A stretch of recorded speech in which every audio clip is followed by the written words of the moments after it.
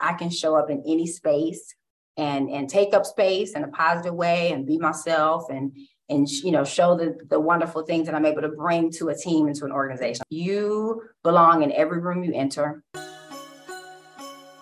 Welcome to Wolfpack Career Chats. This is Marcy Bullock, the creator of a podcast which helps college students who are seeking a fulfilling, healthy, and successful work and personal life. This season, we are focusing on versions of you, who you were, who you are, and who you will be. Enjoy. Hello, Wolfpack Career Chats. Today, Dr. Keisha Reed is our guest. Hello, Dr. Reed. Hello, how are you? Well, doing wonderful. Thank you for making time for us today. Would we be able to start off by you sharing with our listeners who you were, who you are, and who you will be? Yes, absolutely. So first, thank you for having me. I'm super excited to be here virtually and to connect with you and your listeners. So I will start with, I was a statistic. And when I say statistic, I was raised low income, first generation college student, child of divorce, raised by a single parent. So all the statistics, right, that says that it's difficult for a person to move forward. I am accomplished, I'm educated, and I'm just a kind person. I think I'm a pretty cool and kind human being. And then I will be, which I am today, authentically me, and I will always continue to be a light. And so that's me, Keisha Reed. I love the way you described that. And thank you for being vulnerable to share about some of the struggles you've overcome. How we met is I was on the search committee when you were coming to NC State just a few months ago, and share your current title here. I know you're my boss's boss. Yes, I love that. I love that. So yes, your boss's boss. The official title is Associate Vice Chancellor and Associate Dean in the Division of Academic and Student Affairs. That's great. So the work you do is all about students. It's about students' well-being and how wonderful it is for students to be able to see you as a human, as an open book today, talking about where you came from. Yeah, absolutely. So, yeah. And so let's just kind of tell a little bit about some of the struggles. It sounded like there were some things happening with the single parent raising and the divorce. That sounds hard. Yeah, definitely. So I like to talk about that because I think people see us today and then I realize that there's been a journey. So I will say, even though my mom was single, divorced, we were low income, we never lacked. We always had love. We always had the things that we needed. Like I felt loved. I had an amazing upbringing. So I have to share that and say that. But society often puts limits on folks that fall into those categories. That's why I said I was a statistic in the eyes of many. But I was always raised that you work hard, you give your best, you do the best that you can and be the best, and the rewards will come. And so, so even though there were those statistics, I was determined. So that first generation college student, because I hadn't seen anyone, my parents didn't attend college, and graduate from college. So that really pushed me to move forward. And my mom always instilled the importance of an education. So even though the statistics are there, I have my hands in quotes, I knew that I could continue to work hard and be great. And I'm grateful for all of that because it shaped me to be the resilient and hardworking person that I am. That's amazing. So as first generation students are listening to you as a role model and feeling inspired, what kinds of advice would you give to those folks who maybe don't even know what questions to ask? Yeah, absolutely. I think it's so important to have a goal. And so I knew early on in high school that I wanted to be an educator. And so I started with little kids. So I started in elementary school and I worked my way up and now obviously I'm in higher ed. But I think it's important to have a goal, to find role models. We often become what we see. So we have to see the things that we want to become, right? And so finding role models, being able to ask the questions, asking folks, how did you make it in your career? What kept you motivated? Also, I think it's important to remember that failure is not final. And so we often get stuck. And so we all fail. I tell students, fail forward. So what did you learn? What might you do differently so that you can move forward? But failure is not final. Having a goal, writing it down, I think that's so important to see it and visualize it. And then talk to folks who are doing the thing that you want to do. And that shows you that you can do it too. Those are really important tips. Failure is not final. That is, I am bold, all caps underlining that in my brain. Yes. It's really just a result, and it's Mm-hmm. teaching you something. And if you're not failing, you're not getting out of your comfort zone. Absolutely. So let's get into the role models. Yeah. NC State is a big place. It's, 35,000+ people. How do you find a role model? And maybe you can give the example of yourself and tell a little bit about your identities. Yeah, sure. So I'm an African-American woman. I identify as being Christian, raised in the South. So South, Alabama is where I was raised. And so very much committed to very traditional values, honesty, hard work. Again, I mentioned earlier, I'm just a kind person. So I just believe you put the energy out in the world that you want to give back. I think we should always try to leave people that we encounter better than they were when we met them. I just believe in good energy and positive vibes. And so I just think it's important, again, that we remain authentic as far as finding role models for our students. This is a really large campus. And so I know it's important to find community. So when I went to undergraduate, I attended Alabama A&M University, an HBCU in Alabama. And so I found community. And so my community was the marching band. And so I was in the marching band. So that was my community. So I tell students to find role models. You have to be intentional, seek out folks that are positive, moving and shaking, doing the things that you want to do. So for me, it was the upper class students in the band. It was the band director, who I still consider a mentor today. Some of my advisors, academic advisors. So you really have to step out of comfort zones, ask questions, connect with folks that look like you and people that don't look like you and don't have your shared experiences, because that's how we grow, by engaging with folks that are different, so that we get a different worldview and a different perspective as we move in this life together. So intentionally building this community. I agree with you. When I was an undergrad, it was the soccer team at UC San Diego. And that was my group and my coach, and athletics was kind of my world. And we will link up to student involvement in our show notes so that students have an opportunity to see what the various communities here look like. So you shared that you are an African-American woman. And one of the things that we had on an earlier podcast, which we will cite the episode in the show notes, is about how you show up in terms of your appearance. And you sent me an email, which really got me excited, because you said, you know what, I was a little afraid when I interviewed at NC State. Talk a little bit more about that. Yeah, absolutely. And I'm so glad you sent the podcast, which prompted the email. And here we are, right? And so I shared in that email, when you sent the podcast about professionalism, that when I got my call for my first round interview for this position, it was back in June of 2022. That seems like that was a long time ago, but I had my hair braided, and they're called lemonade braids. And so that came from, I guess, Beyonce's album a couple of years ago called Lemonade. And so the braids are to the side, beautiful, long, but I had braids. And so I was preparing to go on a trip with my husband. So that was my summer due. And when I got the call about the interview, at first I was excited, of course. Oh my goodness, I'm getting a first round. This is awesome. But then I started panicking. I said, oh my gosh, I have braids. And there are times that as Black women, we feel judged by our hair. And because it wasn't a traditional kind of straight style, I started getting a little anxious about that. And even my husband was like, honey, they're going to be focused on you. So he really helped me to kind of settle in. And I showed up with the braids, and obviously it was fine because I got the job, right? But my initial thought was, oh my goodness, my hair. And a lot of Black women, I believe, and there's some research that shares that we are often afraid that we'll be judged or perceived as unprofessional by our hair. And so it really is a real thing that women, a lot of Black women particularly, deal with as we navigate society and kind of the traditional, I'll put my hands in quotes, traditional views of beauty and what hair should look like.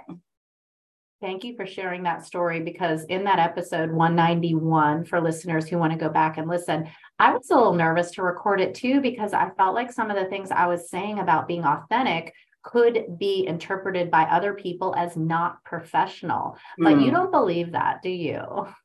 Yeah, so I just think it's important for folks to show up and be their authentic selves. Now, I do believe there's a time and a place for certain things. And so we do know in the workplace there are certain things in attire that you just wouldn't wear. And we won't have to go into those details. So I do believe in a time and a place, but I also believe in showing up authentically.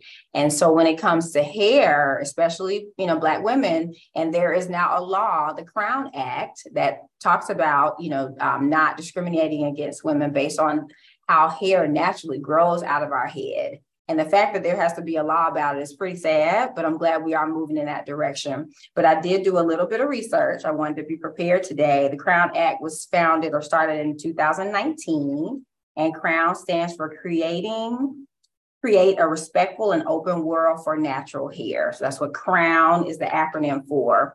And it really is being intentional about making sure we're not discriminating against Black women because of their hair. And so, yeah, I just think what I tell students is when you are interviewing, you do want to get a sense of the culture and a sense of, how other folks are showing up to work. So are folks showing tattoos? Then that might be okay. If they're not, so I think you do have to read the room, if you will, and understand the culture where you're going. But I think I'm hoping that we get to a space, and maybe we're on our way, that we're focused on people's credentials and expertise and their talents, and not so much about how they show up in this quote unquote professional atmosphere. So we have some work to do, but I'm hoping we're moving in that direction. So two really big things that struck a chord with me that you just said was, that you can be authentic, but there's a time and a place, and read the room. I'm emphasizing those. Yes. Let's talk a little bit about microaggressions. So I'm imagining that there have been many situations where you are the only person who looks like you in the room. Are you able to share a story about that and any advice on what to do if that ever happens with a microaggression? Yeah, that's a great question. So before I came to NC State, I worked at an HBCU. And so I was primarily surrounded by, folks that look like me, Black and brown folks. So coming here 6 months ago, and it has been a great transition, for the record, I'm loving my time and loving everyone here at NC State. They've been great. But yes, there have been times, especially now, that I am the only person of color, woman of color in the room. And so I am so comfortable in who I am that does not bother me. I can show up in any space and take up space in a positive way and be myself and show the wonderful things that I'm able to bring to a team and to an organization. So that's the first thing. I am authentically Keisha Reed in all spaces, but there are times when folks may not feel that or may not feel that comfortability. And I think it just comes with maturity and just being confident in who I am, right? As far as microaggressions, honestly, I think I may have experienced microaggressions before I knew what that was. Right. So now that I know what it is and I can name it, I honestly can't think of many microaggressions that I've experienced, at least in the last few years. But some of those subtle things, as when it comes to hair, if a person tries to touch your hair, how did you get your hair to curl like that? Or how did you get your hair to do that? That's a microaggression. That's inappropriate. You try to touch someone's hair, very inappropriate. And so I tell folks, if things like that happen, and we're talking about hair specifically, but it could be anything like, oh, you have a doctorate? Oh, that could be a microaggression. The assumption that because I'm a Black woman that I'm not capable of achieving that, right? And so I would suggest with the hair, if someone tried to tell, oh, please don't touch my hair, I'm not comfortable with that. I'd rather, discuss something else. I think it's a way you can redirect without being rude, but I think you do have to be confident in your boundaries and clear about boundaries. And so I think there's a way to handle it where you're still respectful, but letting people know that that's not okay to do or ask or to try to touch any part of my body at any time. 100%. Oh my goodness. Yeah. What a great way to respond to that and just being very clear about that.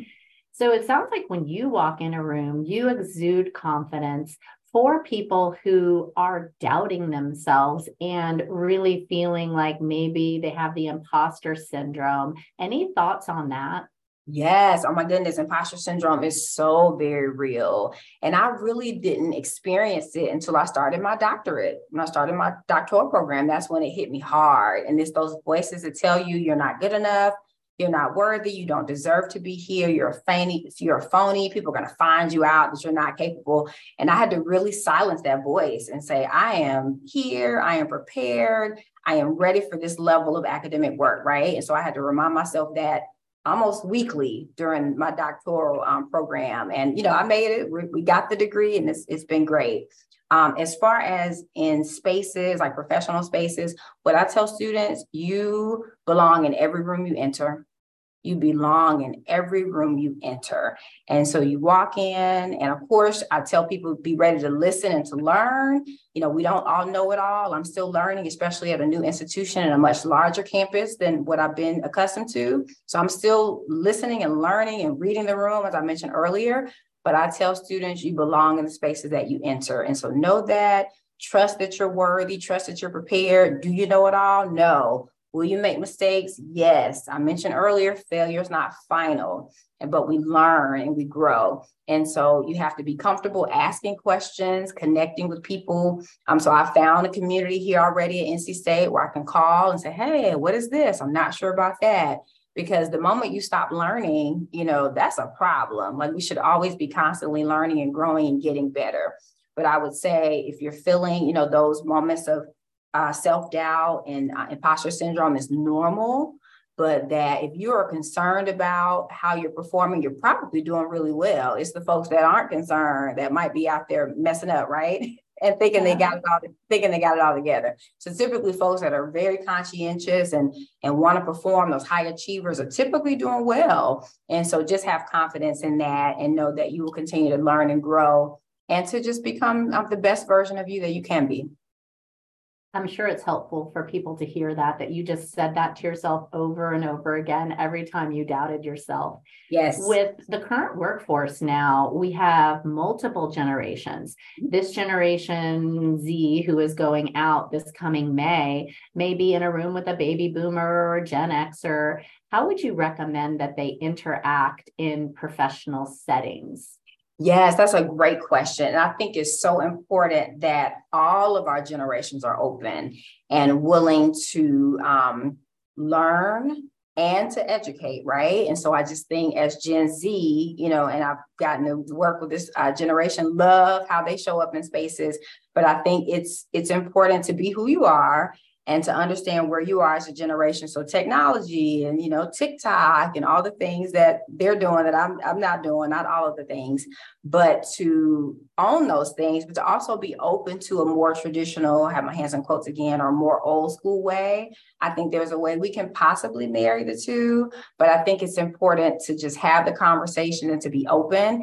And if you're in a room with a boomer, to not belittle their experience. They've seen some things and they can still teach us some things, but to be open to their way. And hopefully the boomers are open as well. So I think all of us just have to be open and receptive and willing to learn new things. So I taught my mom a couple of years ago, she's 80, how to text, and she's got it down packed now, right? And so she was open, right? But then I had to be patient to teach her how to text, right? And so I think there's that exchange that we have to all be open and willing to see things from another person's perspective, and to also be willing to share in a way that's not threatening, but helpful. 100%. That's such good advice, because there's reverse mentoring with someone younger, teaching me something I don't know about tech. And then there's times where I can share the history of this institution that other people don't know. That's also valuable. Absolutely. Yeah. So as a very successful upper level university student affairs officer, I'm sure there's a lot to juggle. And as students go into the workforce and think about their goals and they're really ambitious, how do you manage the stress and have that boundary between your personal and work life? Oh, that's such a good question. The work-life balance question always comes up. And so what I think we figured out, I hope, is that it may not be necessarily work-life balance, but work-life integration is what I like to say. And so I think that's at least where I am. And so I try to be very intentional when I'm at work, fully present, getting the task done. If I need to take a personal call, of course, I'll do that, but, get right back to the task. As far as managing all the things, because as a senior administrator, there are all the things that are required, right? And so I'm very big on self-care. So I work out 6 days a week. And so that is my time. I guard it with everything in me. I try not to, change my workout schedule. I work out in the mornings and then get showered, come to work. It sets the tone for the day. And so that has really helped me to keep balance. I try to eat healthy, eat clean. I drink a lot of water. So those things that help me physically impact, my mental ability, my ability to focus, all those things are important. But I think for work-life balance, and it appears that this younger generation really values that, right? The flexibility and to be able to, run to the doctor and still come right back to work or telework, so those things have been nice. COVID taught us that we could do that, right? But for me, it's managing my schedule. Once I get home, I really try to disconnect. And to be present with my husband and the things that I enjoy. And so that keeps me going so that when it's time to get back to the work task, I've had the rest and the opportunity to disengage so I can fully engage when I need to be present for work. So long answer, but managing my calendar, self-care is important, taking care of me so I can show up for my team, my staff, and the students that we serve. And so true that you have to take care of yourself. If your cup's not full, you can't fill anyone else's. And you're a wonderful role model for that. Wow, working out multiple times a day. And, just really this container is carrying us on this earth for however many years we get. So it has to be well. And we have so many new wellness resources for our students that we will also link up in this episode. So as we wind down, you get the last word, Dr. Reed. What else would you like to leave our listeners with? Yes, absolutely. I have enjoyed this. Thank you for having me. So I would say, just to wrap it up, that all of us have a journey. None of us really have it all figured out. So don't let people fool you. We're all still trying to figure it out. But I think the goal is to stay true to your passion. I share that I'm an educator. I'm in elementary school and kind of moved up into higher ed. I love it here. I know that I'll retire in higher ed. But to find your passion, stay committed to that. The jobs and the career, it'll come. Just follow your passion. That's what I tell students. And always be authentically you. Show up in spaces, take up space. Be who you are and just be that light and just allow people to see who you are, learn from you, learn from others, and just continue to be the very best that you can. It gives people permission to do the same.